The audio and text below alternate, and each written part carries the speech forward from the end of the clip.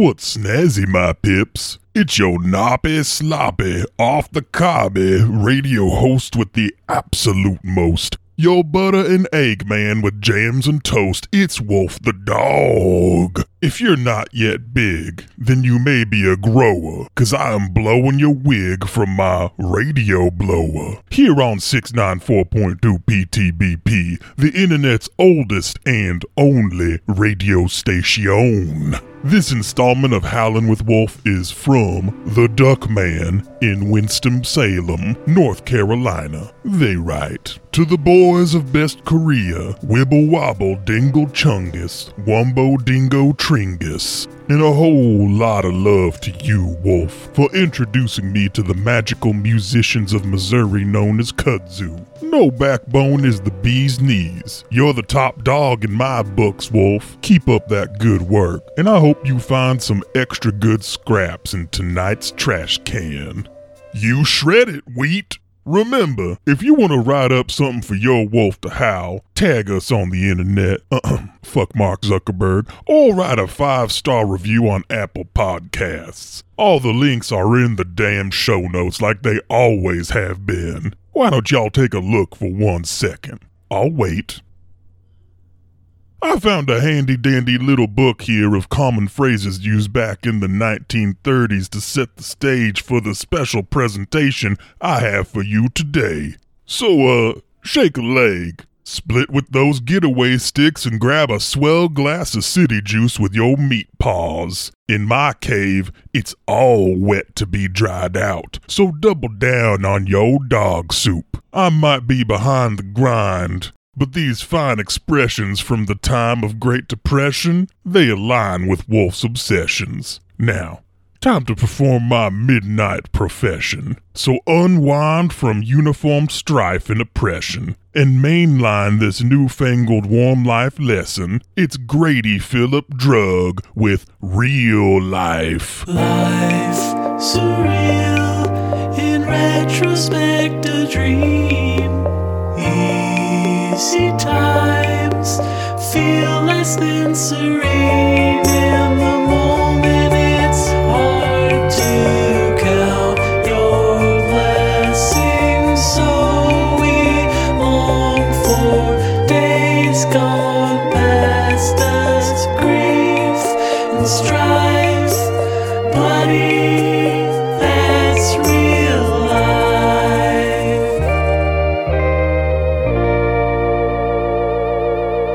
Moment of silence, 30 seconds of silence for our nearly departed dipshit in the Oval Office.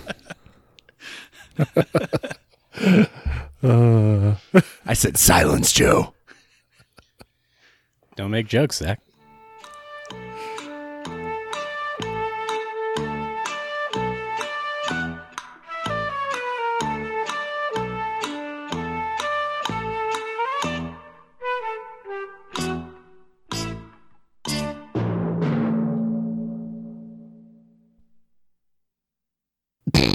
That's 30, right? That was squirmy.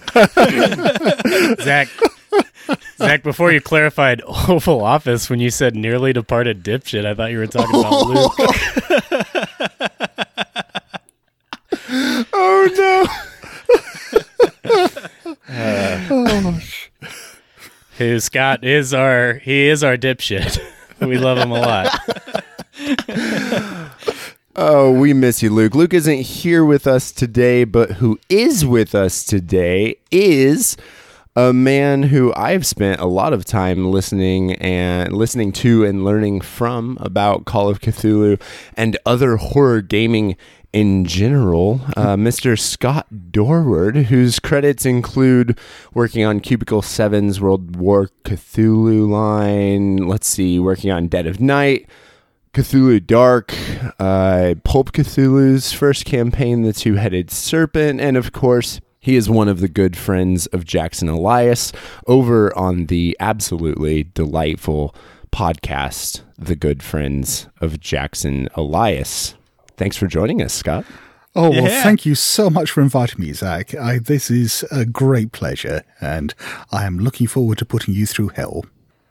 Yeah, that's what we like to hear. Yes. I'm all about it. Love being on the other side of it. Can you give us a quick rundown of who you are for the people listening at home and what you do? Yes, okay. Or I can just say everything I just said again. No. I can introduce myself. I'm a big boy. Yes. So yes, I'm Scott Dorward. I am a writer and editor who I've worked primarily on Call of Cthulhu products, but done work on a number of other RPGs. I do a bunch of podcasting, as well as the good friends of Jackson Lies, which Zach mentioned.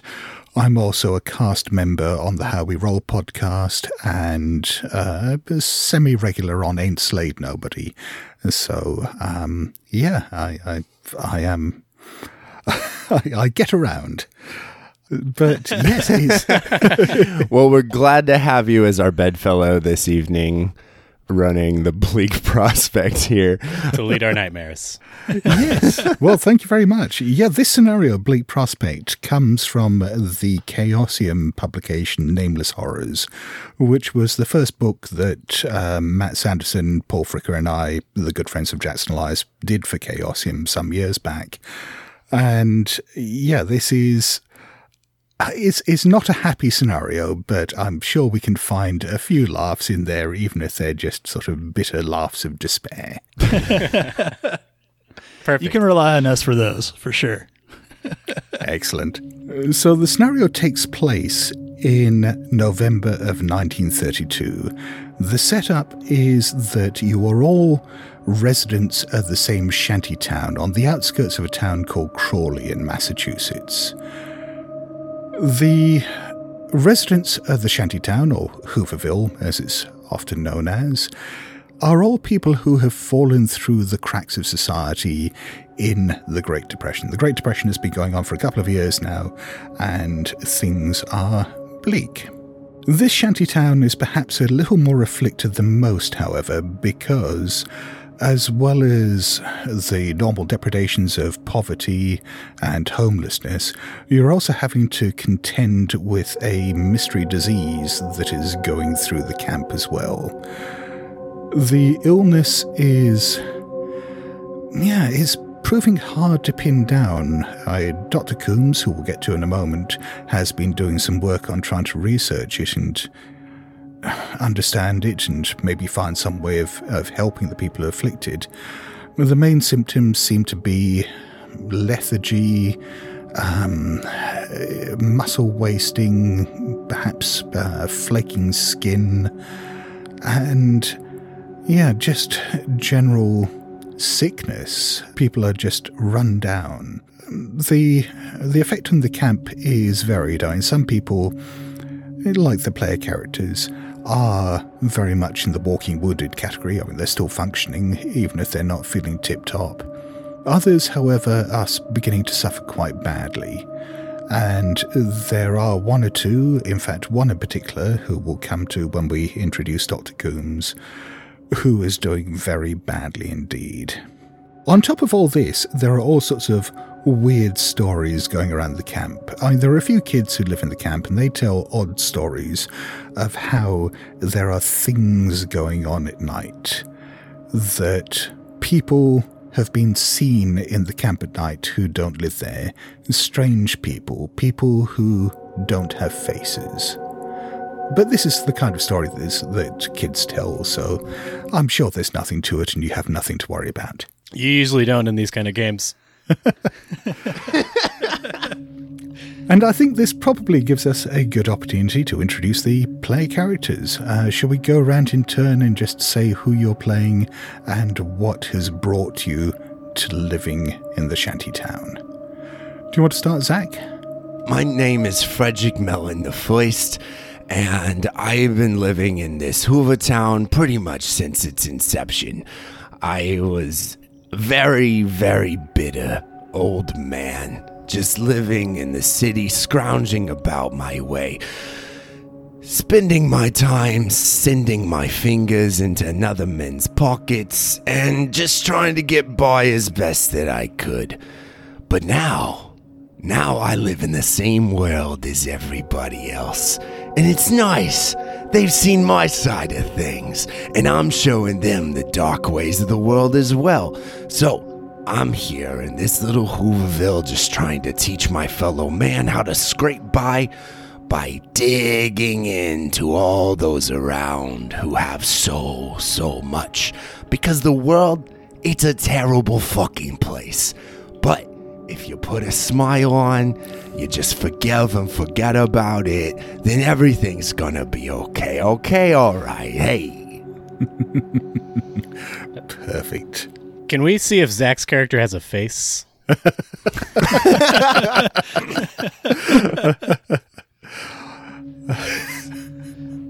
I'm not entirely convinced that it's not just a mask or painted on, but yeah, he has what appears to be a face. So, Joe, do you want to introduce your character next? Sure. Say exactly what I said. Yeah. I'm Frederick Mellon the First. Fuck, this is embarrassing. I'm a burglar. Shit. Don't you hate it when that happens? Yeah. I'm Nathaniel Coombs. I'm the local, I guess, doctor around here. I was the head of the Bentham Hospital back in the day, and then the crash hit, and I fell with it, man. I ended up right there at the bottom, and if things weren't bad then, I got sick. I got this thing I just can't figure out. It's making me it's giving me blackouts. I can't find the will to move around some days. It's just, and everybody here, everybody seems to be getting it, and I can't figure it out. I wish I was better. I wish I could just figure it out. I wish I could help them all, but I just can't. I can't get it. I don't know what it is. I spend my day doing what I can with nothing, and my old protege, Dr. Cavendish, he comes and helps sometimes, and there's of course Billy. He keeps everybody's spirits up around here as much as he can, but I wish I could lick this thing. I don't know what to do. Nice. Lethargy? Blacking out? Do I have this disease? Oh boy.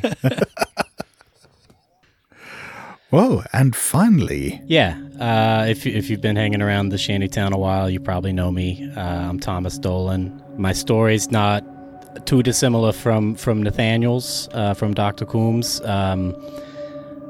I was doing good before the Depression. I had worked my way out of poverty. I'm a second generation Irish immigrant, and I built more than my father had before me.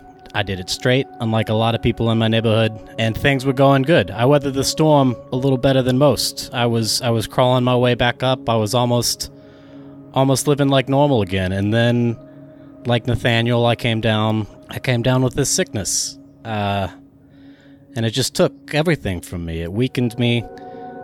At that point, it was almost like my business partner was energized. He started succeeding in everything I failed at. And, well, he's got the business now, and here I am sitting with all you.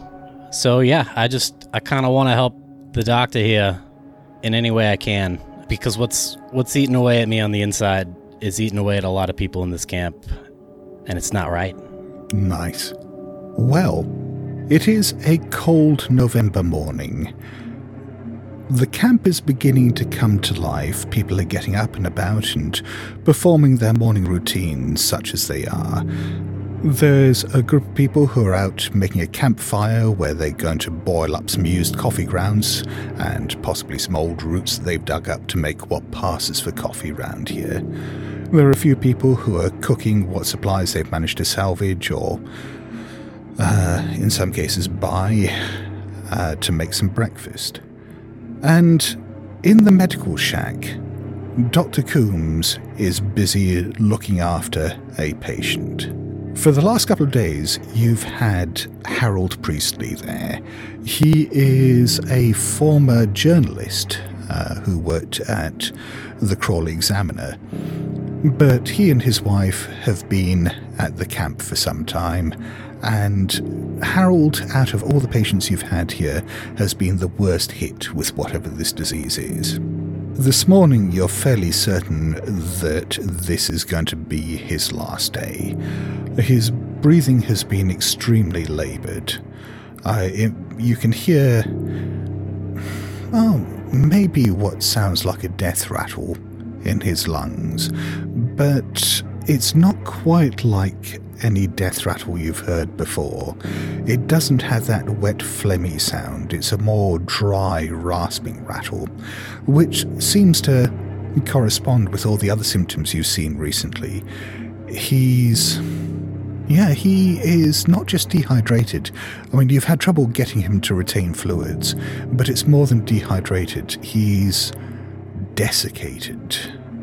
His skin is flaking, and this morning you swear a couple of the times when he's had trouble breathing and coughed, you've seen a little cloud of dust come out of his mouth. Has Nathaniel seen other people die from this disease yet, or is this the first time it's actually... No. Okay. Yeah, it looks like this is the first patient you're going to lose to whatever this is. Wow, you must feel like a real shitty doctor, Joe. But at this stage, I mean, there's not really much else you can do for him other than palliative care. Yeah, he is beyond any help. His wife has been sitting... she's been sitting in a little chair beside him for most of the night, and she's fallen asleep at this stage, and the exhaustion has just got to her. But with the noise outside, she's beginning to stir. Her name's Agatha. They're both actually fairly young, though you wouldn't think of it to look at Harold at the moment. They're both in their 30s. But he looks like... if you didn't know otherwise, you'd think that he was in his 60s at least, just from the effect on his skin. Yeah, as he goes into this latest coughing fit, she stirs and she takes hold of his hand. There's this sort of cracking sound, and she jumps back in alarm, and you can see a couple of his fingers just drop to the ground and bounce across the floor. Holy shit. Okay, before you've had a chance to do anything else, let's have a SAN roll. I dig it. Start as we mean to go on. I pass a 30 on a 40. Okay, yeah, you're a doctor. You have seen some weird shit over the years. Maybe not this weird. He's got the old droppy fingers. No, he's seen lots of fingers just drop to the floor. But yeah, you can see that his hand has actually fractured slightly, that there's bits of bone fragment poking out through this desiccated flesh. His hand's trembling a little bit. One of the fingers where it's dropped on the ground, the desiccated flesh has dropped away from it a bit, revealing bone there. But Harold Priestley himself just doesn't seem to have noticed any of this. He's still staring up at the ceiling. I want to lean over him, and do I have anything I can shine a light? I want to see if he responds to light. Sure. Harold, are you still in there? Yeah, you don't have the proper medical equipment that you used to have, but you've certainly got an electric flashlight that you can shine in there. It's a bit brute force, but it's better than nothing. And yeah, you shine that. And not only do his eyes not respond, but you see with all this dust that he's been coughing up, that there is actually a thin patina of dust across his corneas that he's not blinking off. But he's still breathing at this point? Yeah. I'll check if he's breathing at this point. Yeah, it is very, very laboured, but yeah, he is breathing. Agatha, understandably at this stage, is freaking the fuck out. She is screaming, she's crying, she's demanding to know what the hell is going on with her husband. I want to try and calm her down, but my point in calming her down is to say, Agatha, this I'm sorry to say this might be your last chance to say anything you need to say to Harold. he doesn't have much longer. If you'd like to say anything, that'd be the time. Oh God. If you say so, Doctor. And she leans over him, and she's obviously trying very gingerly to find some way of holding on to him without damaging him further. And you can see, I mean, as she's leaning over him, there's tears dropping off her face, and where they're dropping onto his skin, they're just leaving little gouges as they run down. Wow. Holy shit. So, while you're dealing with that situation, let's cut outside to... let's go to Frederick, first of all. So, what's Frederick's morning routine? What does he normally do when he first gets up? The camera kind of pans across the Hoover town, and you see some children playing.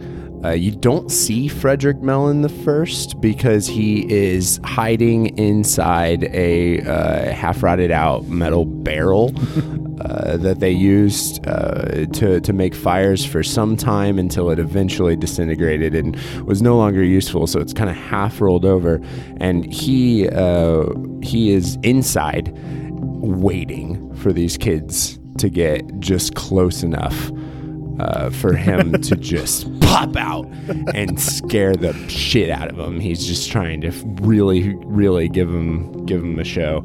And as soon as their eyes are massive, he holds out a $1 bill. Hey, my kiddies, hey.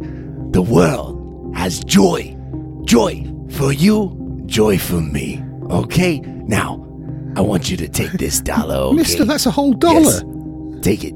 That's a whole $1. Yeah. And with that... Yeah, that's right. With that, the three kids start fighting over the $1 in a very spirited way. You notice, actually, that with the group of kids, I mean, there are kids of various ages throughout the camp, and there's normally 4 of them who travel around in this particular group. I mean, the camp's only got about 50 people in it, so there aren't that many kids. But there's, a group of 4 kids that normally go around and do all the mischief, and there only seem to be 3 of them here today. There's one of the girls, Esther. Hey, wait, where's Benji? It's Esther who's missing. Oh, where's Esther?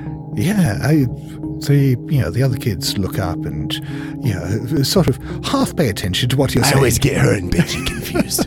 and then go back to fighting over the $1 because they haven't seen a whole $1 for a very long time. So he kind of raises it up and he's like, Okay, I was gonna give it to you, but now you gotta work for it by answering me a question, alright? Now, where is this Esther? Where's your friend who runs around Haven't with seen her yet, mister. Oh, you mean you haven't seen it yet? You've been going around with town with her every day, and now just today she's gone.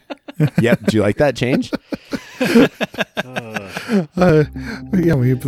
of the little boys looks up and says, maybe she's sick, mister. Give us the $1. He looks off into the distance, kind of coughing slightly to himself as he just holds the $1 out and hands it to him. A smile just grows across his face as he watches the kids.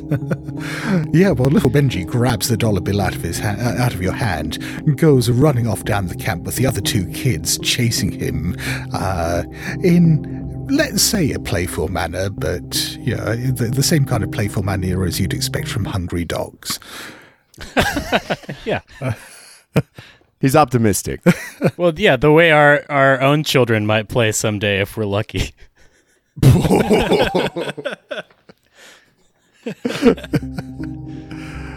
But the girl that you noticed was missing, Esther, she lives with her mother, a woman called Mrs. Frayne, or who you may know as Maureen. Yeah, is in one of the tents nearby. She, Well, the mother, Mrs. Frayne, is a widow. Her husband killed himself a little while back. She used to come from money, and you know that she's very protective of her daughter, but at the same time, she's been quite ill with the disease that's going on around here. And Esther, as far as you know, has been one of the healthier people in the camp, and it's really unusual not to see her up and about. I mean, her mother's been bedridden for a little while, but Esther definitely should be up and about at this stage. Frederick Mellon the First will go check in just to say hello. Kind of, he's curious, so he's just going to kind of poke around where his nose shouldn't be. Well, you go over to the tent, and the flap on the tent is open slightly. They never see me coming in. I'm very stealthy. So Luke can't make it to one game, and you're like, we need a monster. I am playing a nice, optimistic old man who joyfully slinks and creeps through the shadows and pits children against each other.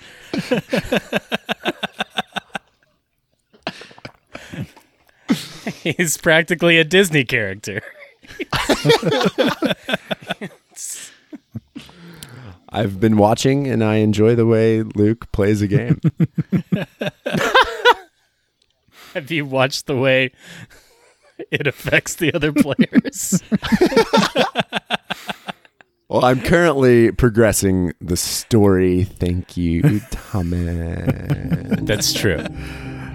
So, yes, you take a look inside the tent, and in there you can see that there are two cots that have been set up. Well, I say cots, I mean they're fairly makeshift things that have been cobbled together out of spare wood and whatever cloth, and in some cases newspaper they've managed to get hold of. But let's call them cots.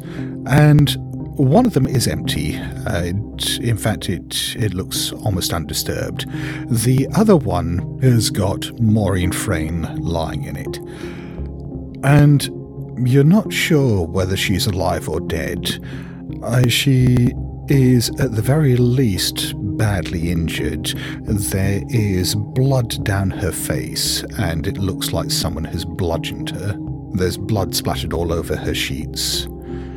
And yeah, she does not look in a good way.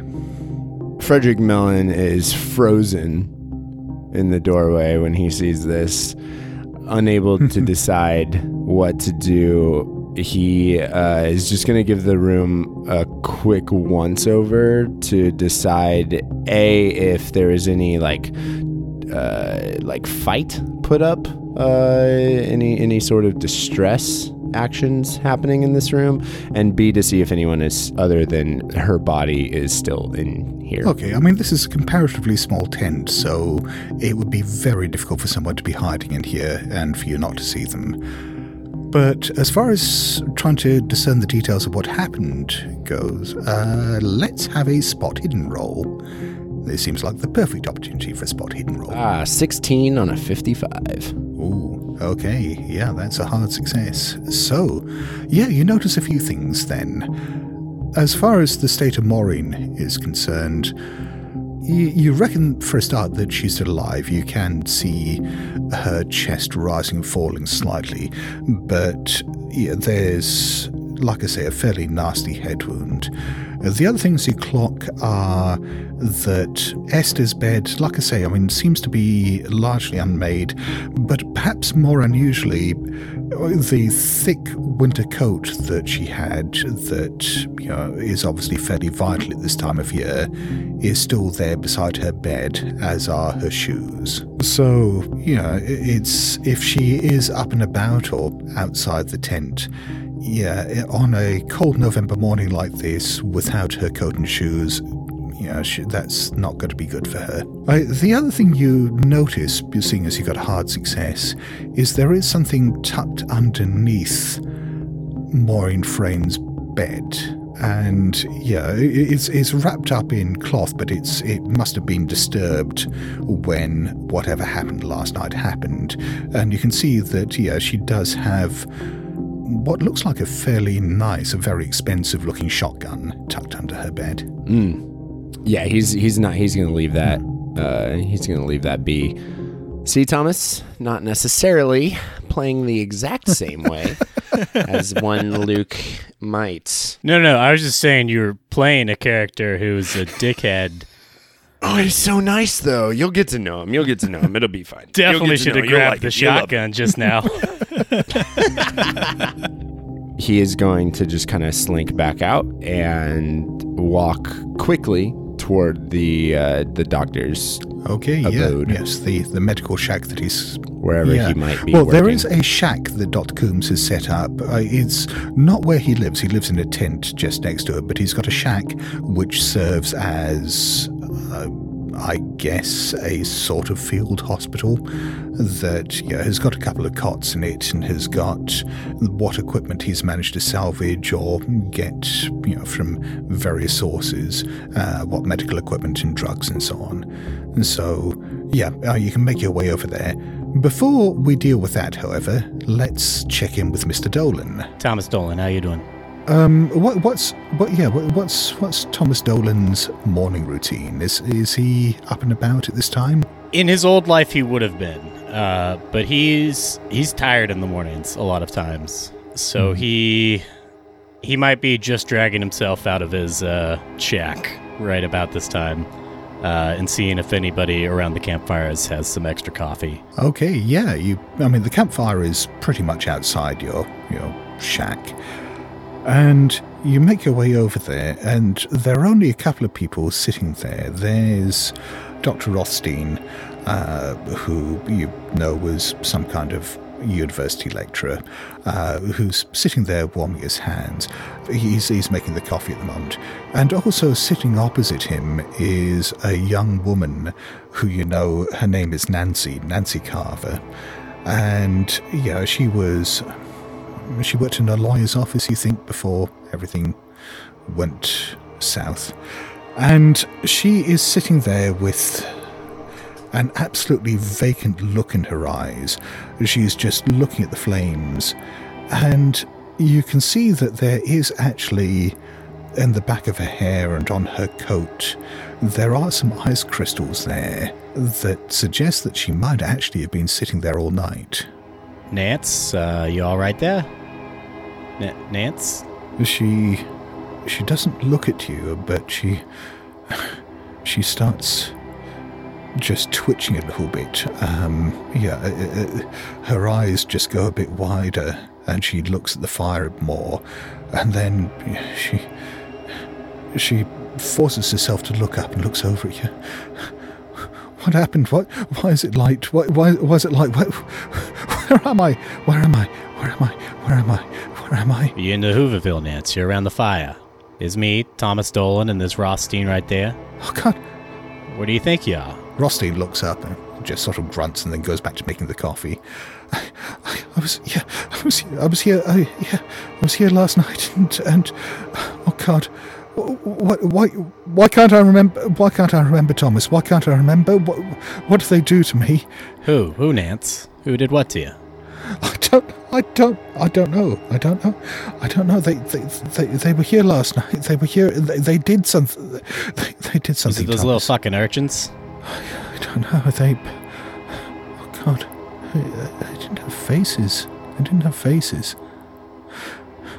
Rothstein, are you hearing what she's saying? Has she been like this all morning? Oh, yes, yeah, she's been like this all morning. She's, just taps the side of his head and then goes back to making the coffee. Can I do I was going to say a psychology check, but I don't know if that would... it sounds fantastical. Do I believe her? Oh, I see, yeah, that would be psychology, definitely, yeah. No, 76 on I think it's a 40. Okay, yeah, she is obviously upset. Even without the role, it seems unlikely that she'd be lying about something like this. She seems genuinely upset, but... Yeah, but it's the 30s, so we don't believe victims yet. There is that. Shit, fucking Rothstein, she's been like this all fucking morning and you've just been sitting here making coffee? Look at this, there's ice all over the back of her fucking head. I've just been here 10 minutes. I'm making the coffee. I went and got some roots. I added them to the coffee. Yeah, the grounds are all moldy today. Grounds are all moldy. All right, Rothstein. I go and I grab a blanket to put around her back where all the ice is. And yeah, she's muttering something about a puppet now. Do I know anything about her life? Does she have any puppets? Was she in vaudeville? No. Like I say, she worked in the lawyer's office. Nance, what do you mean puppets? What are you talking about? These fucking puppets? They had a puppet. Yeah, it was a puppet, wasn't it? They had a puppet last night, and my God, Thomas, they made it sing. And she just bursts into floods of tears. At this point, I feel like I'm convinced she's talking about a vaudeville show.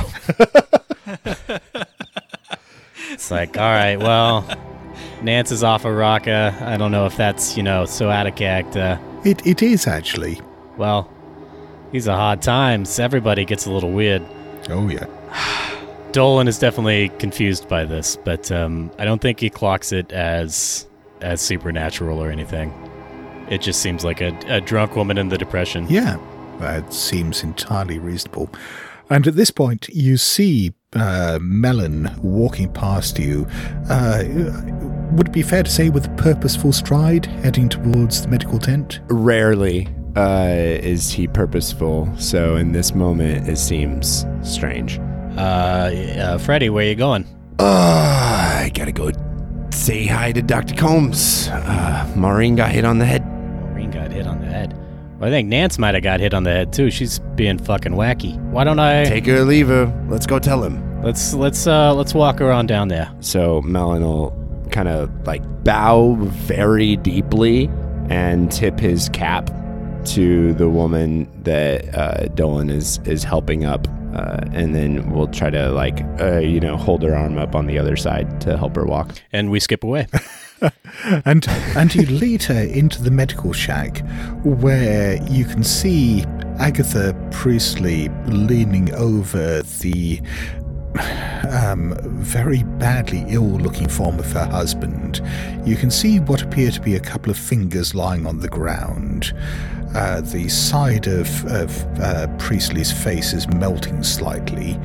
There is a death rattle coming from his lungs, and what's Dr. Coombs doing while all this is happening? If he sees them walk in, he would like to try and create a privacy barrier. If there's a curtain or something I can draw, yeah, sure, to try and pull that closed and meet them past the curtain. Give Agatha and Harold privacy. Okay. Thomas Dolan even is just looking at the fingers that are peeking out under the privacy curtain. Yes. They're hard to miss. Gentlemen, how can I help you? I'm in the middle of something back here. Doc, are those his fucking fingers? He turns around and looks and sees that they're pretty clearly visible. Yeah. The curtain hangs like a foot off the ground, so they're...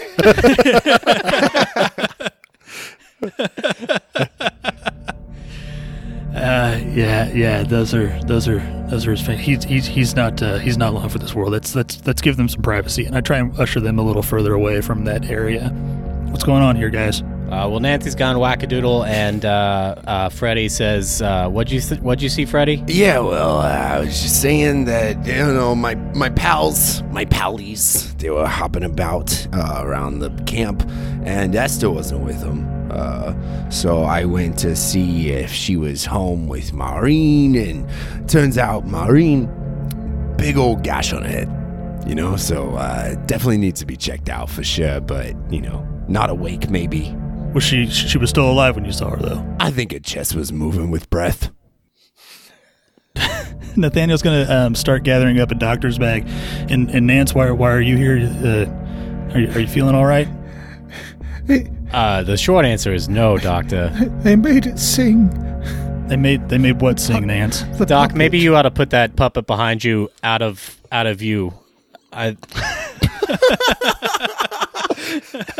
I think that thing's gonna freak her out.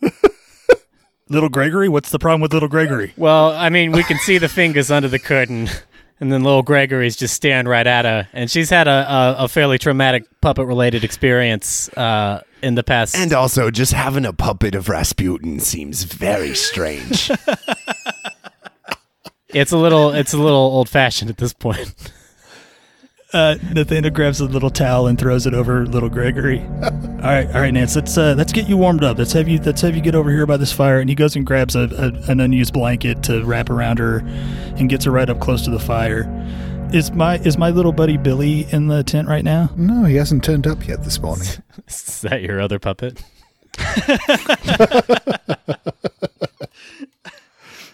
Is there anybody in the medical tent that I could leave to keep an eye on things here if I left? No, it would just be Agatha, Harold, and, well, now Nancy. So just Patience and Agatha. I'm going to pop my head into the privacy curtain and tell Agatha, I gotta run out for a second. It sounds like somebody's hurt. I'll be back as soon as I can. If you could, if anything happens, you can come and find me. I'm going to be over at Maureen's place. Nancy's sitting in here. She's going to warm up a little bit. I'll be back as soon as I can. Yeah, she doesn't seem to have noticed a single word you've said. Okay. And then just set up my sign that's like the doctor will be back in 5 minutes or whatever, 10 minutes, and I'll let the guys lead me to, or whoever wants to go with me, lead me to Maureen's tent with my doctor's bag, whatever I have that I would take to a little field call. Call it a hunch, but I think we should maybe stick together from this point on out. Frederick Mellon will lead you guys into the tent, and as he walks in, he's gonna kind of push the gun more out of sight with his foot. Sure. As he kind of lays his hand about to show off the body of Maureen and be like, "Look, this is exactly how I found it. And look over there." Points at the jacket and the shoes of Esther. I have no words.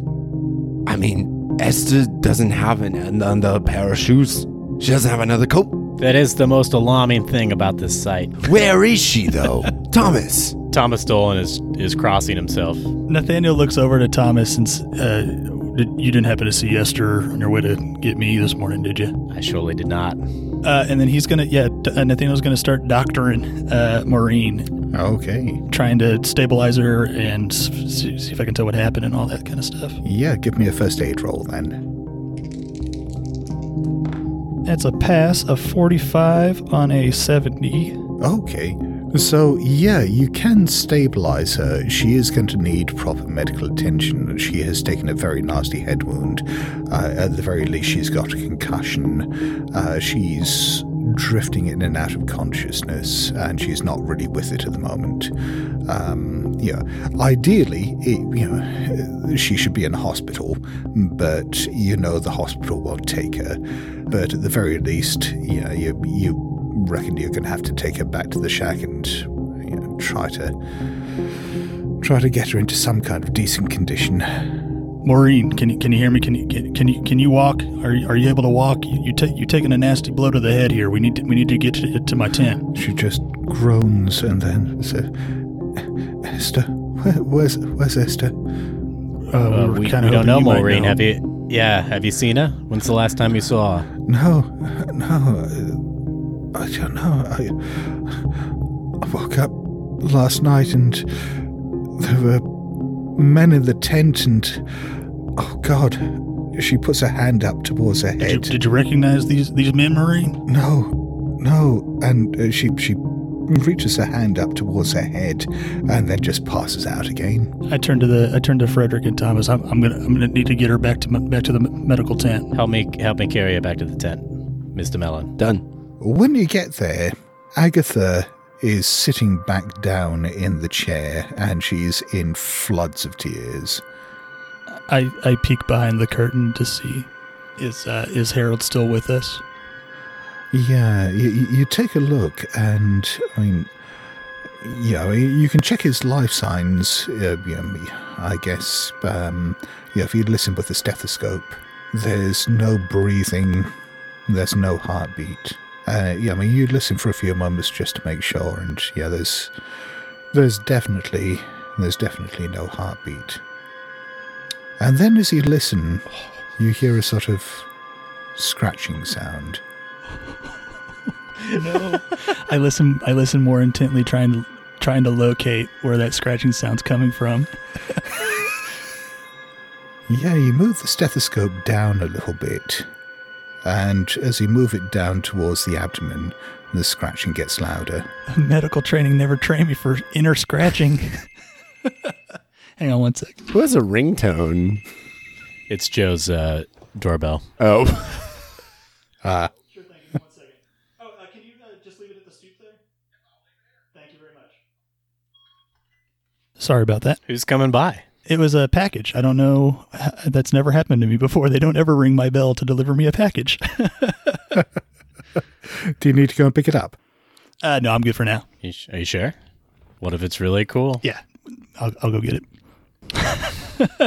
I think it might be dice, actually. Oh, shit. Go get him, and I'll go to the bathroom real quick. You go get your dice. All right, I'll run down real quick. Get him. This is so spooky.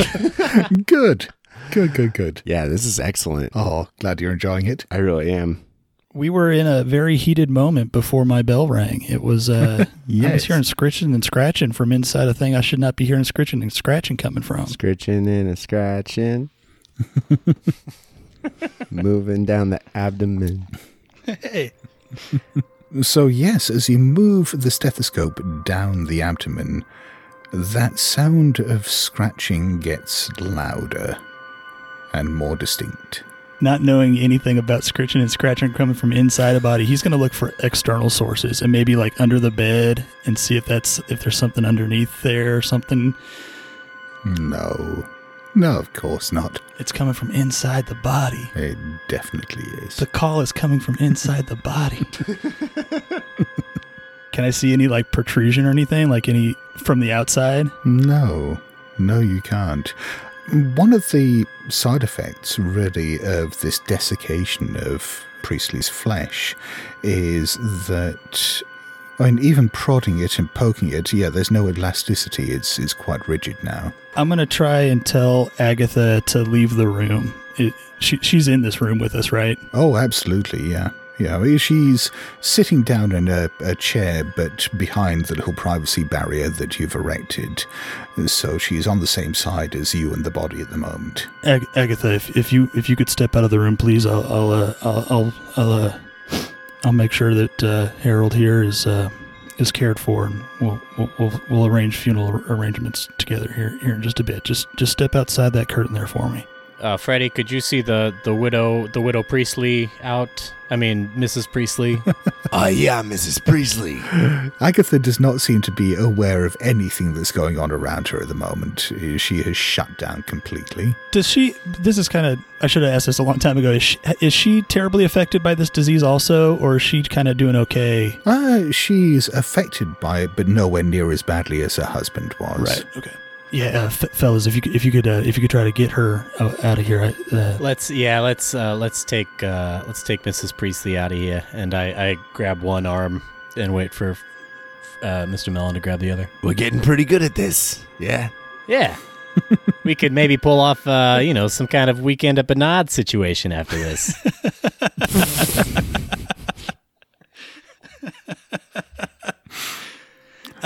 When they get her out of the room, my doctor's curiosity is going to grab a scalpel and see if I can find out what's going on with that scritching inside there. So, you sort of hitch up his pajama top, and you can isolate, using the stethoscope, the area where the scratching is coming from.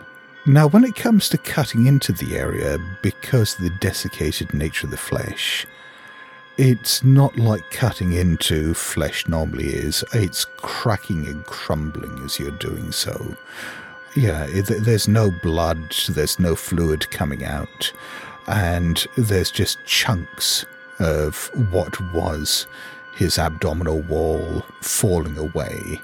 And inside, you catch sight, first of all, of something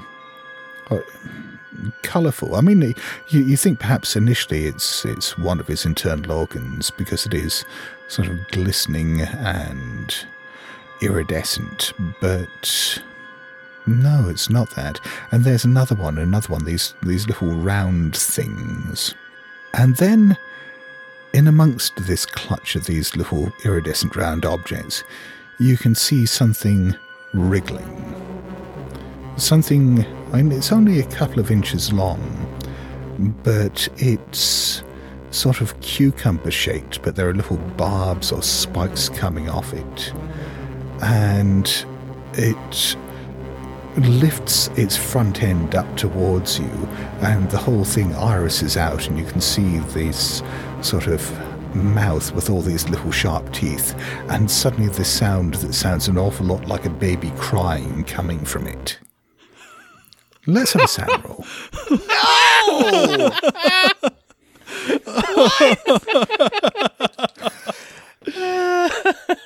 No, Scott, what? That's a good old fashioned fail on that sand roll, baby. 64 on a 40. Okay, so I'll roll your sand loss here because I enjoy this.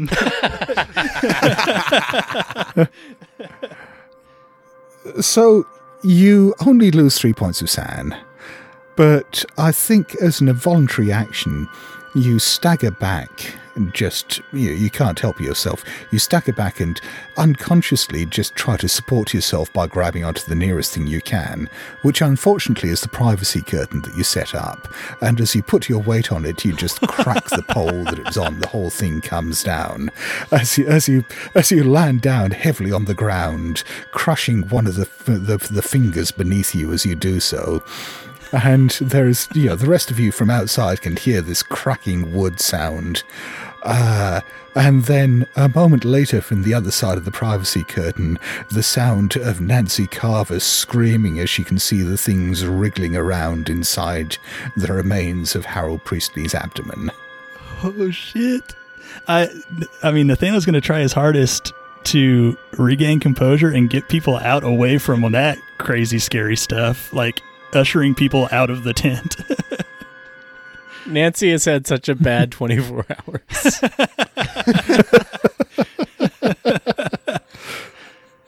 Okay, so yeah, it doesn't take a lot to convince Nancy to get out of the medical shack at this stage. Oh, fuck. Where's Maureen? We brought her in. Yeah, have we successfully gotten her out the door?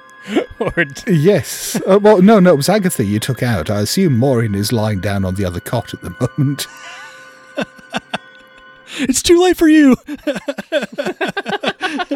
Mercifully, at this stage, Maureen seems to be unconscious. Are the wriggling things moving anywhere, or are they just staying inside the body cavity? Well, there's one wriggling thing, and it's Clutch. Yeah. Well, looking around inside, yeah, it's not crawling out of the abdomen yet. It's not moving particularly fast, and you can see the ruptured remains of one of these, what you realise are now eggs, which seems to be what this has come out of. And as you're looking around at the other sort of iridescent shapes there, you can see dark shapes moving around within those. Oh no. How big are your boots? Just start stomping. Yeah, I could tip him over, I guess. I want to try that. I want to try and tip him over onto his front so that those things are kind of captured in his body cavity. They can't get out. Yeah, you start trying to tip him a bit, and almost immediately you can hear the cracks and crunches from his desiccated flesh. You tip him up slightly, and his right arm just breaks off and lands on the ground. Fingers scattering everywhere. Yes. Oh shoot! I'm gonna yell out for Frederick and Dolan. Because why should you be the only one to lose, Sam? That is the true motto of a Call of Cthulhu player. Fellas, I need help in here. We have a problem. I need help. Oh yeah, let's go help the doc. We both promptly drop Agatha Priestley on the ground. Sorry. Sounds like an emergency. There is an apple crate you can sit her down on if you want to be more gentlemanly about the whole thing. No time.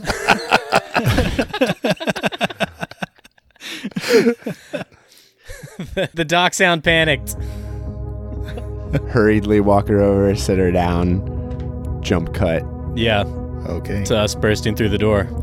What's up, Doc? Got it. There's some sort of parasite here, and it's nothing like I've ever seen before. But we got to keep it contained. We can't let it get into the community. Parasite, like worms. There's lots of all the kids here got worms. I got worms. You have a basement? Nathaniel Wide-Eyed is saying, yeah, worms. Sure, worms is it. Yeah, is something like it. Freddy, it looks like from the doctor's eyes, these are bad worms. Like not just regular worms. All right, Doc, what can we do? What can we do to help the community? Does Nathaniel know? How do we have we disposed of other kinds of bodies or things here before? Is there a crematorium or a place that we can burn a body or something? Destroy a body? There is not destroy a body. There's a potter's field in Crawley for paupers' burials, where when people have died at the camp before, they've been buried there. But Just probably just crawling with aliens. But yeah, I mean, if it comes to safely disposing of what you'd consider perhaps to be a biohazard, the only facility you know of to do that is the incinerator at the hospital. So, Doc, do you think we gotta get this whole guy incinerated, or just these worms? I kind of investigate the body, but Joe thinks just the eggs and but I don't know what a doctor would say if maybe they've taken root elsewhere in the body. It just looks like he's really falling apart. Maybe we can stick them all in a bag. We hobo just bag. I thought Agatha was in pieces. we've got to get these. It looks like eggs of some kind. We gotta destroy these somehow, and look out for that one. It's got teeth. Which one? And he's pointing to the one that's still, I think, worming around in the body cavity. Yeah, and as you jeez. point that out to the others, that's a good opportunity for both of you to make sand rolls.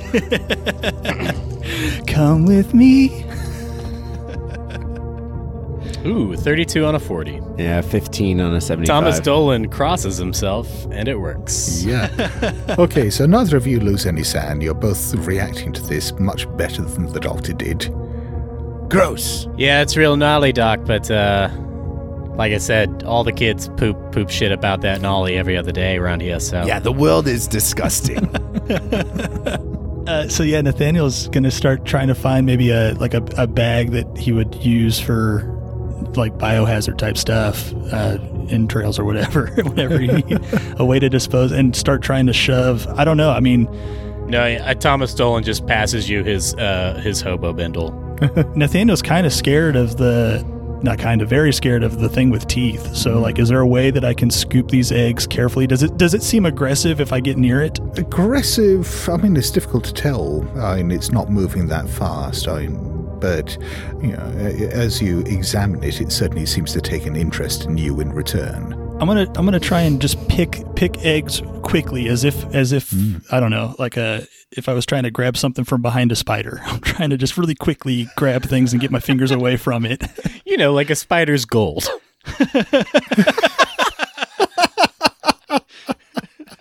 Oh, God.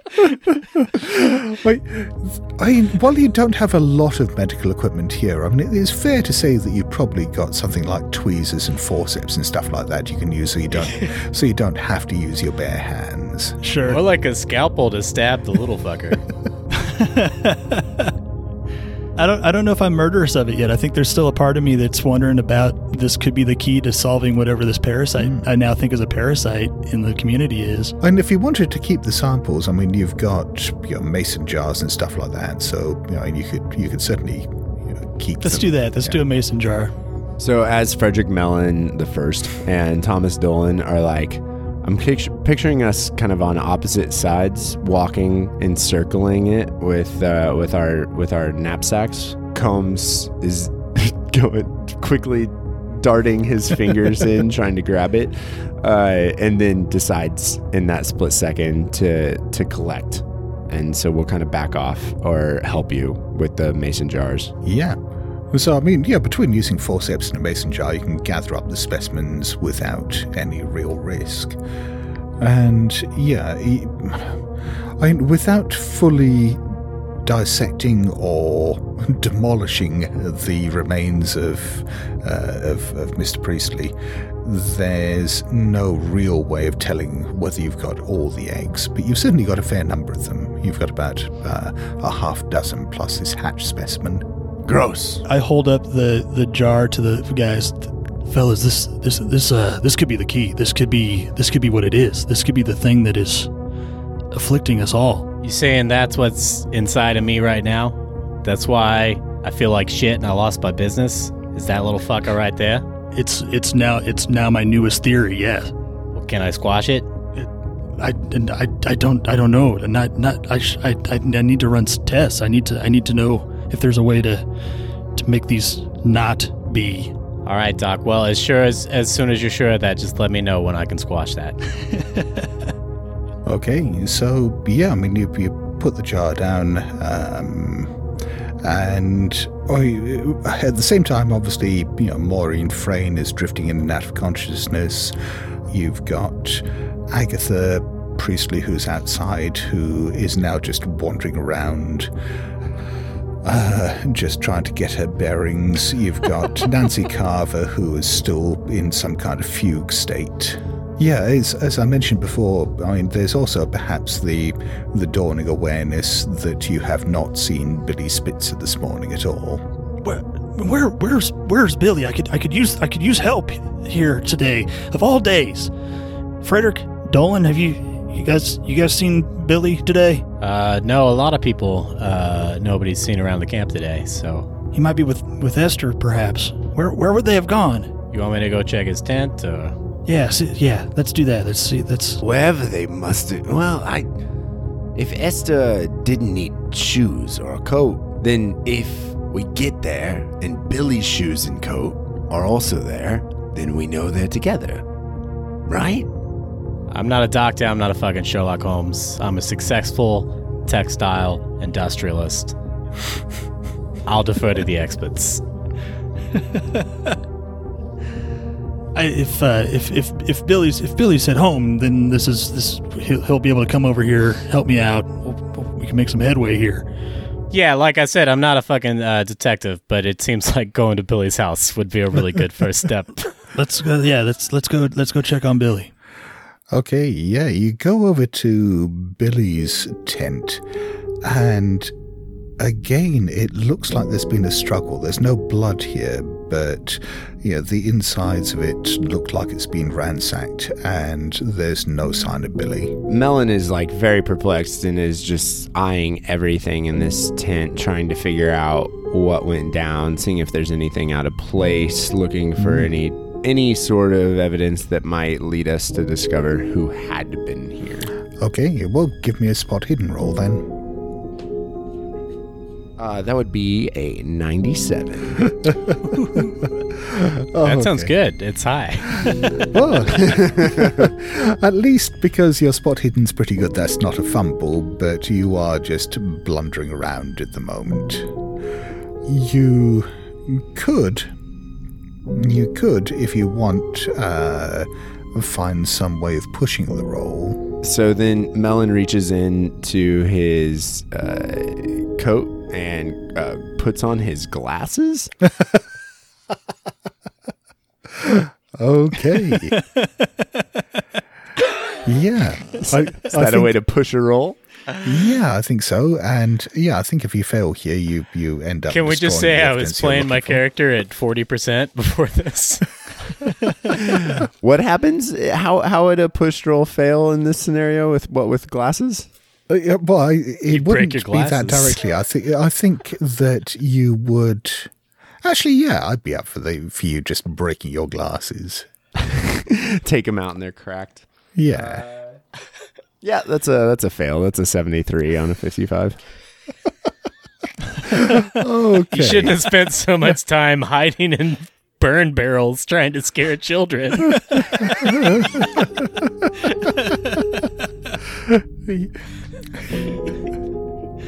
Then you pull your glasses out, and it looks like you slept on them last night. And as you pull them out, the one good lens on there just falls out and lands on the ground. Frederick Mellon the First falls to his knees as one of the former relics of his time on top Oh, was that your little artifact? comes to be as he sees in the broken shards of glass the reflections of his days gone by when he could burgle people all over the city and not feel any remorse. But now he can burgle so few because there are only so few who actually have anything to burgle. Seeing this very human moment, Thomas Dolan takes out his grandfather's fiddle and plays a mournful tune. But I'm pretty sure he only has 30 in fiddling, so let's see how well he does. It's an 11. He plays a legitimately mournful tune. Oh. And not something that sounds sarcastic.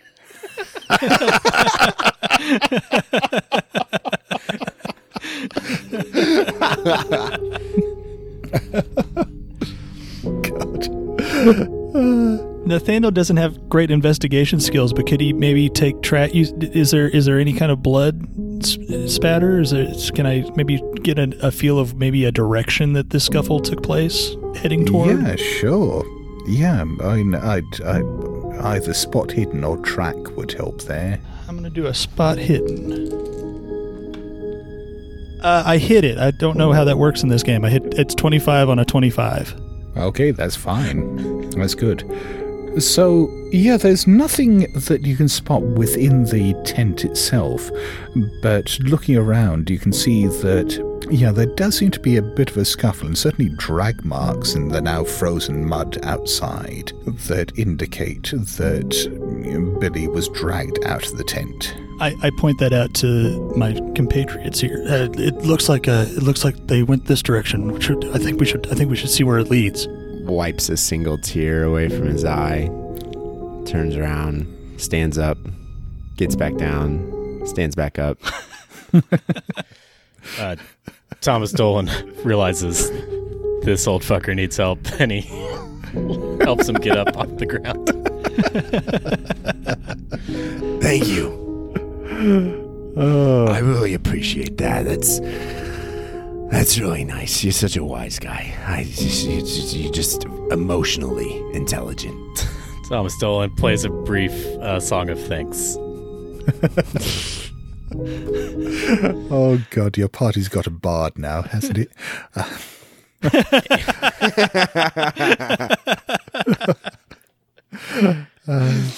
Do we get advantage dice when he's playing? I've never been a bard, but this might be my only chance.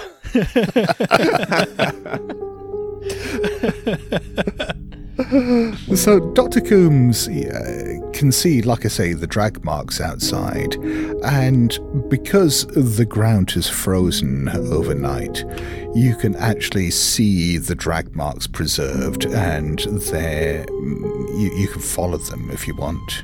I assume you want to. Yeah. Yeah, I mean, the drag marks, they meet up with a number of other sets of footprints. You reckon there were maybe like 3 or 4 people in the camp last night. The footprints, they look like men's shoes, and, I mean, definitely shoes and not boots. And from the general footprints that you can see, they look like they were probably in relatively good condition, which is unusual for people in the camp. Yeah, there's a couple of sets of drag marks, like they dragged 2 people out. And as you follow them, they go up towards the main road, the road that runs between Crawley and Arkham. And you can see that there are some tyre tracks there. It looks like there was a car that was parked just off the side of the road that drove off. And from the angle of the tyre tracks, it probably drove off towards Arkham, or at least away from Crawley, away from the town, out of town. Damn. It looks like Billy was taken. Why would they take Billy? Hey, didn't Dr. Rothstein used to work in Arkham? He did. Well, maybe we can show him around. I mean, maybe he can show us around. I thought that was just like an old-timey phrase. Is Arkham, is it walkable? We would have to have a vehicle to get to Arkham, right? Arkham is probably 20 or 30 miles from here, so it's called the Arkham Road because that's the direction it heads in. But Crawley is just like a mile down the road from here, but Arkham is a fair way off. There are a number of things on this road closer than Arkham itself. But the tracks lead off on the Arkham Road. That's right, yeah. We just don't know that they go all the way, yeah. Yeah, you don't know how far they go. The nearest place on the road from here down that way is the Blue Star Diner, which is where you get your used coffee grounds. The woman who runs it, Ida, she doesn't really like it when people from the Hooverville turn up there. She certainly won't serve you there because you drive away paying customers. But on the other hand, if she's throwing food and old coffee grounds and stuff like that out, she'll generally let you have it for free. And then beyond there are a number of, private houses, country houses, whatever you'd want to call them. But, the more upmarket houses on the outskirts of town. What do you think they would have taken Billy and Esther? I don't know. Did Billy have gambling debts? I don't think Billy was wrapped up in anything like that. That's, he's kind of been the heart and soul of the place these days. I mean, he's 14. He's unlikely to have serious gambling debts. But you never know. Kids grow up fast these days. How far away is the diner? The diner's fairly close. I mean, it's like, 5 minutes walk down the road from here. And they're open late, I assume? Mm-hmm. Oh, yeah. I suppose we could go see if Ida saw anything last night. Try to get some intel on that, since she's close. That's a good idea. We can at least see if the tracks, go past there or stop somewhere before there. Even if not, we can see if she's got any grounds that aren't moldy. Because in between here and 30 miles away and last night, there's only going to have been one car that traveled down that road. So the tracks are going to be really obvious. Well, one thing that does perhaps stand out is the tracks, or at least the tire marks that you can see. They're probably not big enough to be a truck, but they certainly look like they're from a car that's bigger than your average car. There was that guy in camp who always bragged about his Rolls-Royce Phantom. Oh, yeah. Hiram Melnick. Hiram Melnick. Should we go see, Boston? Should we go see him and, see if, let's go ask him if those are Rolls-Royce Phantom tracks. Or a big nice car. I did do a fair amount of brick putting, laying cars upon bricks after taking the tires, and I'm fairly well versed in the thick and thin of a tire. So I could perhaps maybe put my fingers in this dirt, in this frozen ice, and just kind of poke around. And just kind of poke around, poke. You've really got to decide where you're from. Or not. It's fine. I'm from anywhere, I'm from nowhere. I'm Frederick Mellon the Foist, and I'm from hell. I am going to roll a praise. You're from Whitechapel via the Bronx. Yeah, exactly.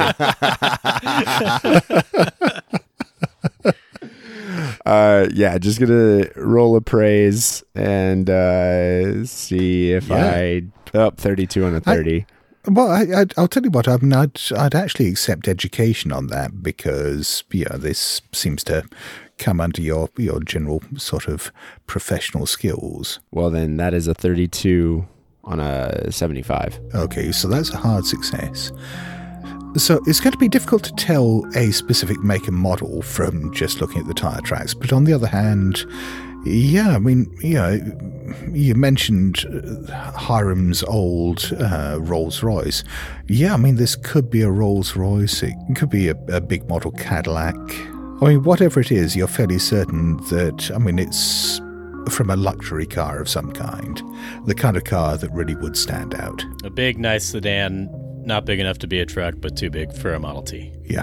Well, now we got something to ask Ida about. Yeah, that's good information. We can check in with Ida, see if she's seen a car like that in the last 24 hours. Fancy cars parked in the yard. There it is. Nice. We could just go around back. That way we're not bothering her or any of her customers, and we could just kind of knock on the door and say what's up. Yeah, you go down to the Blue Star Diner, and this is a classic roadside diner. It's made from a converted railway car. Yeah, it's obviously open. There's a few cars parked outside, and you can see that, yeah, there are people eating, being served in there. But, yeah, going around the back and knocking on the door, yeah, Larry, the short order cook, comes and, you know, opens up the back door and just goes, Hey, Larry. Freddie, why don't we let the doc take this one? I think they might, or just, Doc, they're nicer to you. They give you, they feed you here. They don't. Hey, Larry, it's Dr. Coombs. yeah. I was wondering if I could. Were you here last night? You might be able to help me. I was going to talk to Ida, but if you were here last night, I could ask you too. No. Would you run and grab Ida for me? And he shuts the door and goes back inside. Was that a yes? For a couple of minutes, you got no idea whether that was a yes, no, fuck off, whatever. But then about 2 minutes later, Ida comes to the back door. She's looking a bit harried. There's a pencil tucked in. She's got her hair up in a bun, her greying hair. And she's a fairly round, ruddy-faced woman. She's got a pencil tucked behind her ear, looking a bit flustered, and says, you're too early for the leftovers and coffee grounds. Look, come back, say 5 o'clock. I'll give you what I can then. Okay, guys? Sorry, Ida, it's the doc. It's not bum business. That's not why I'm here, Ida. I'm sorry to bother you. I know you don't like us coming around in the daytime like this, but we're missing a couple people from camp. We have reason to believe they came up this way. You didn't happen to see, I guess, anything strange, but especially a pretty nice car come through here last night? A big one. Yeah, I mean, I was up late doing the books last night, and yeah, I guess. I mean, there was a big black car that drove up. I didn't really think much of it at the time. It wasn't much traffic, but yeah, it's a Cadillac, I think, big Cadillac.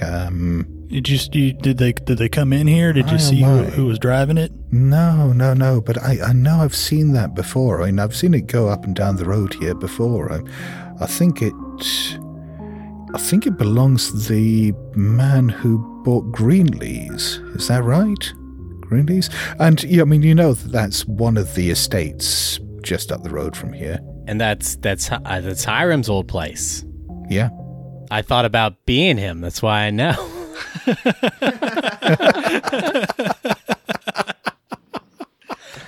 He certainly talked about it enough. So yeah, okay, all right, up there at that was Hiram's old place. Yeah, that's not too far from here, right? That's just up the road, right? Yeah, it's like a mile up the road. Yeah. All right, Ida, thank you. That helps us a lot. Actually, that points us in a pretty concrete direction. We were never here. You fellas, you don't get yourself in any trouble now. I mean, yeah, I'm thinking now that I maybe shouldn't have told you that if you're going to go around and cause trouble with the good man who lives there. Don't let me be hearing from the police that you've gone up there and done something stupid, all right? Absolutely not, Ida. This is back of house only. We're not going to be dealing with, anybody in society who might get the feathers ruffled. This is bum business. It's just hobo nonsense. Yeah, if you don't say our names, we won't have your name in our mouth either, Ida. Yeah, she's really looking like she's regretted saying anything at all to you now. Says, yeah. Anyway, if you fellas will excuse me, I got paying customers to deal with and a whole lot of things to reconsider. You personally have been a huge help. Thank you so much for everything you've done and told us. Love's not the right word, but something similar. Affection. Yeah, she says and shuts the door in your face. I'm going to take a restroom break real quick. You think you can use the bathroom at the Blue Star Diner? You guys distract Ida. It's a number one, I promise. You can piss in the hole in the ground like everyone else. I'm going to do that as well. Piss in the hole in the ground. Yeah. This is great so far, Scott. Thanks for doing this. Oh yeah, no, my pleasure. I mean, for a start, it's really great to have an opportunity to play with you guys, and it's great to have a chance to run this again because it's been a long time since I've done so, and I've never actually recorded this one. So, yeah, it's got a creepy flavor, man. That scritching and scratching got me. Yeah. I think this is one of the darker things I've written. Okay, I think we were going to head down and one of the players, sorry, no, go ahead. Greenleys or Greeleys? No, Gary. Yeah, we could use a Hiram right now. Thomas Dolan. So, are you heading? Zach, were you suggesting that we go That's back the to get question on Hiram? everyone's heading mind, straight right? off to- Is that we either? Oh, it's every single time. Every single like- time from 3 continents. Yeah, I know. We got lag working. Oh boy, all over the place. I'm not going to say shit. But yeah, so are you heading straight to Greenleys? Are you going back to the camp for any reason? What's your plan here? We could certainly go ask Hiram some questions about his business partner who now owns Greeley's. Yeah. At the very least, he could give us a lay of the land, maybe tell us what about the house. Ideally, we'd bring him with us to act as a guide. If you're gonna sneak into a place and you know someone who used to live there, it's smart to ask them questions about doors and windows and other holes. Just any holes. Yeah, let's do that. General holery. All the holes of a home. All the households. No one knows it like a former homeowner. Boston. Okay, so you head back. You head back to the. Oh God. Sorry, Scott. No, it's okay. Please paint your word picture for us.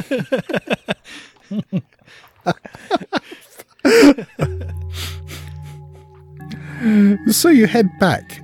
I'll say that again without.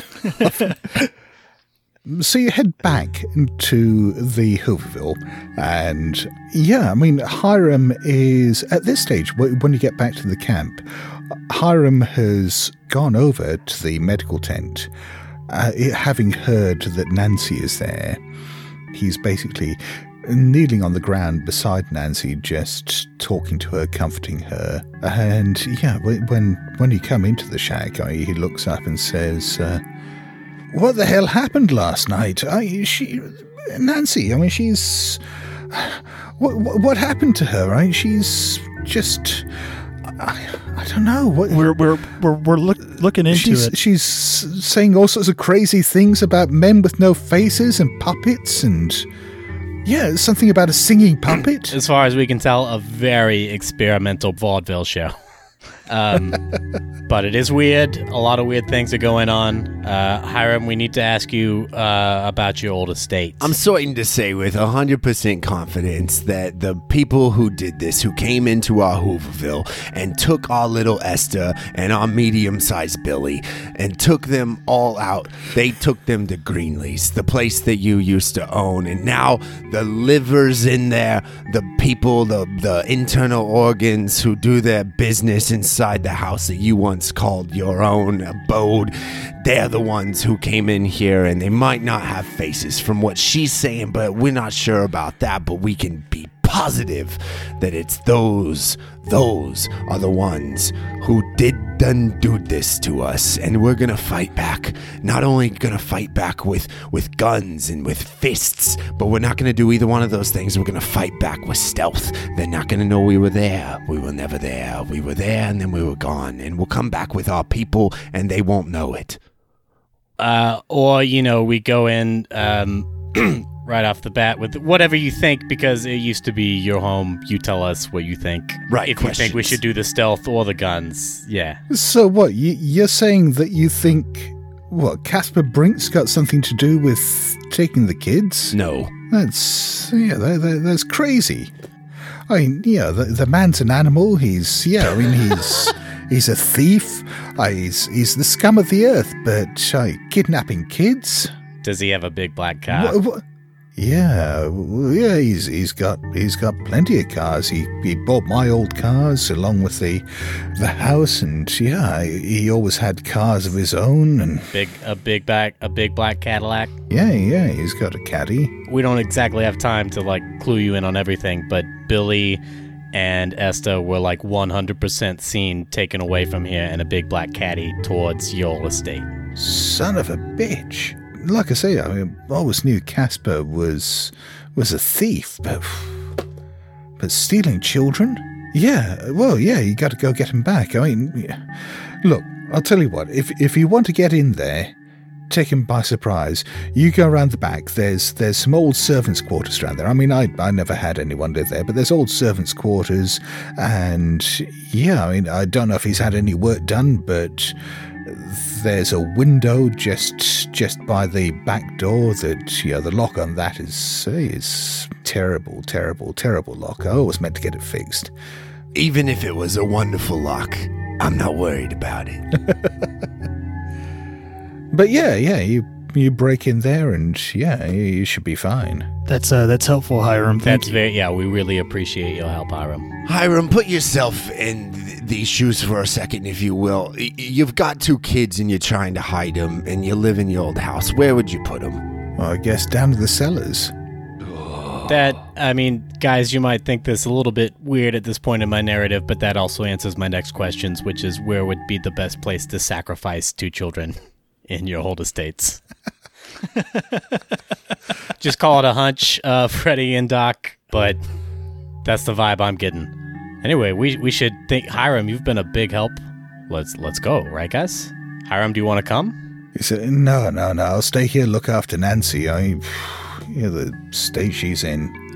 Yeah, No, I'll stay here with her. That's wicked smart. The doctor's going to go around to his personal tent, his living quarters, and grab his little .38 revolver. Okay. Freddie, you didn't come across any amazing guns today. As Thomas says that, Frederick Dolan the First, Frederick Mellon the First. Oh, we got married. Frederick Dolan the First. I took your name. You took my first. So we're both Freddie Dolan. Mr. Freddie Dolan the First. He's patting off Hiram's shoulders of any dust or anything on his shoulders, and kind of touching at his cap and pulling up his shirt and making him look nice. And he's just saying, thank you so much. Now, look under your hat. And he's going to try to have 50 cents sitting on top of Hiram's head. Give me a sleight of hand roll to see whether you pull that off. Yes. I rolled an +7 on a 50. Oh, wow. Okay. Yeah, extreme success. So, he takes his hat off. You got to tell me how you do that someday, man, he says. He just waggles his fingers in Hiram's face. And then he dips off and says, I'll meet you guys up there at the front. I'll be just a second. And when he comes back, he comes back with a shotgun, hopefully. Yeah, and about half dozen shells. Have you guys ever fired one of these things? I've only shot it twice. So I was just studying Thomas Dolan's character profile. Does he have any weapons around the camp? Would it be realistic to say he has a pistol stowed away or something? Probably not. Yeah. You don't need a gun. You got a fiddle. That's fucking true. I'm the bard. I've got to start acting like it. So, yeah, Thomas Dolan plays a mournful but hopeful tune. Bittersweet would be the best word for it as we set out on the road for our adventure. By the way, just before you go, one thing as Coombs is just sort of finishing up in the medical shack before you head out, one thing you notice, the mason jar that you left with the eggs and the specimen in it. The eggs are still there, the specimen isn't.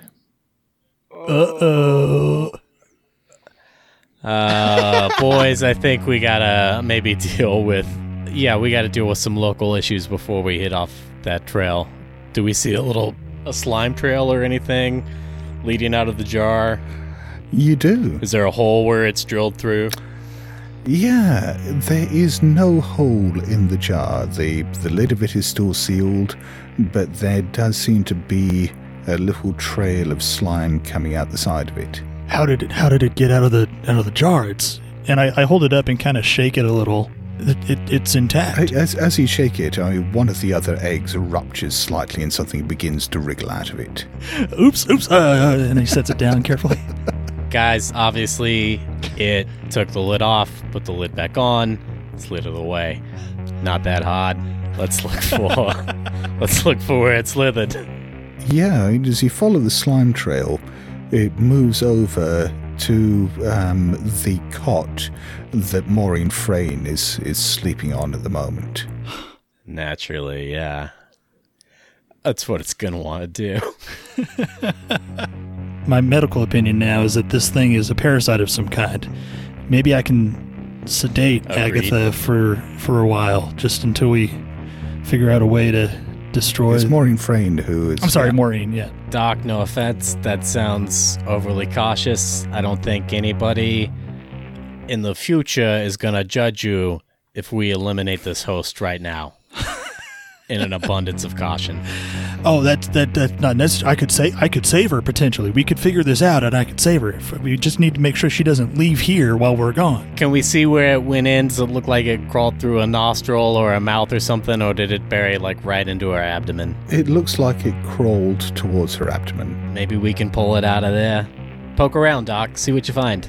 Maybe, pull her shirt up above her belly button, see if it's still trying to crawl in there. Right, exactly. You kind of pull her shirt up, and there is, that little trail of slime that then goes to pretty much just above her navel and then disappears.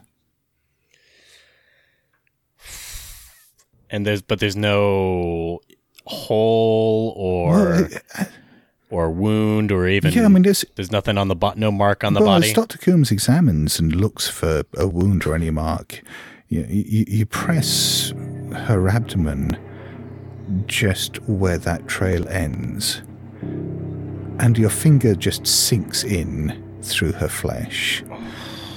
It's like sticking your finger into a bowl of warm porridge, and you can feel something wriggling around down at the bottom. Let's have a sanity roll. Okay. Yeah. Appropriate. I pass really, really well. It's a 9 on a 37. Yeah, you're fine then. Keeping your composure, even as your finger is sticking into her abdomen. And what's really, really weird about this is there doesn't seem to be a wound. As you pull your finger out, there is no indication that you even broke the skin. Holy shit. No. Maureen isn't conscious, right? Mercifully, no. Fellas, I felt it in there. It's in there. I felt it wriggling around. There's a chance I could get it with my tweezers. Do you think I should, or do you think we should? Thomas Dolan is shakily handling your surgical tongs. I take them, and That's my goal now, is to try and use my surgical tongs to try and grab the wriggling creature that I felt a second ago. And my goal is to pull it out. Frederick, get the jar ready. The jar didn't do fucking nothing last time. Well, let's have a dex roll to see how well you pull this off.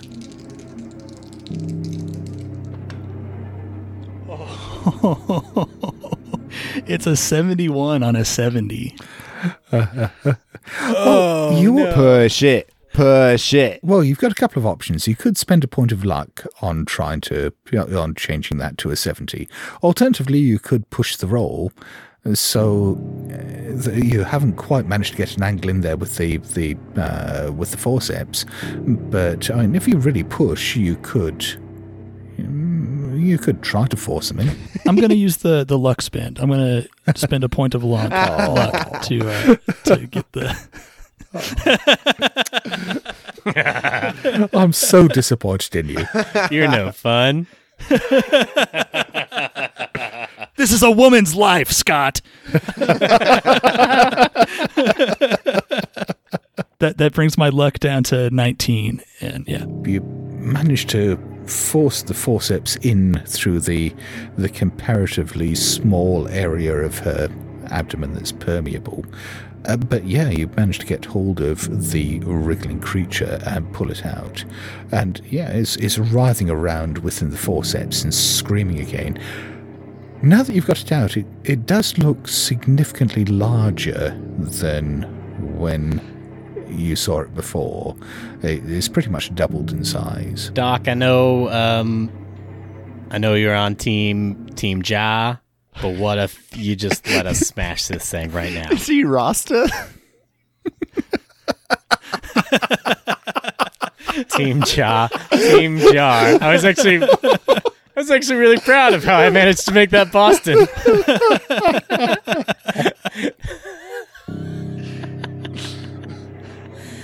Dr. Coombs is like, you're right. We can't risk it getting out again. Let's destroy this one. And I've got the eggs that I can run my tests on. So how are you destroying it? Boot it. Yeah, I'm gonna drop it on the ground and try and step on it. Okay, give me a luck roll. Maybe don't drop it. Maybe just place it under your boot. Dudes, I failed with a 100. It's a 000. Okay, so you drop it on the ground and you stamp on it, and there's no resistance, no squishing sound, nothing like that. And when you bring your boot back up, there's no trace of it. Oh! No!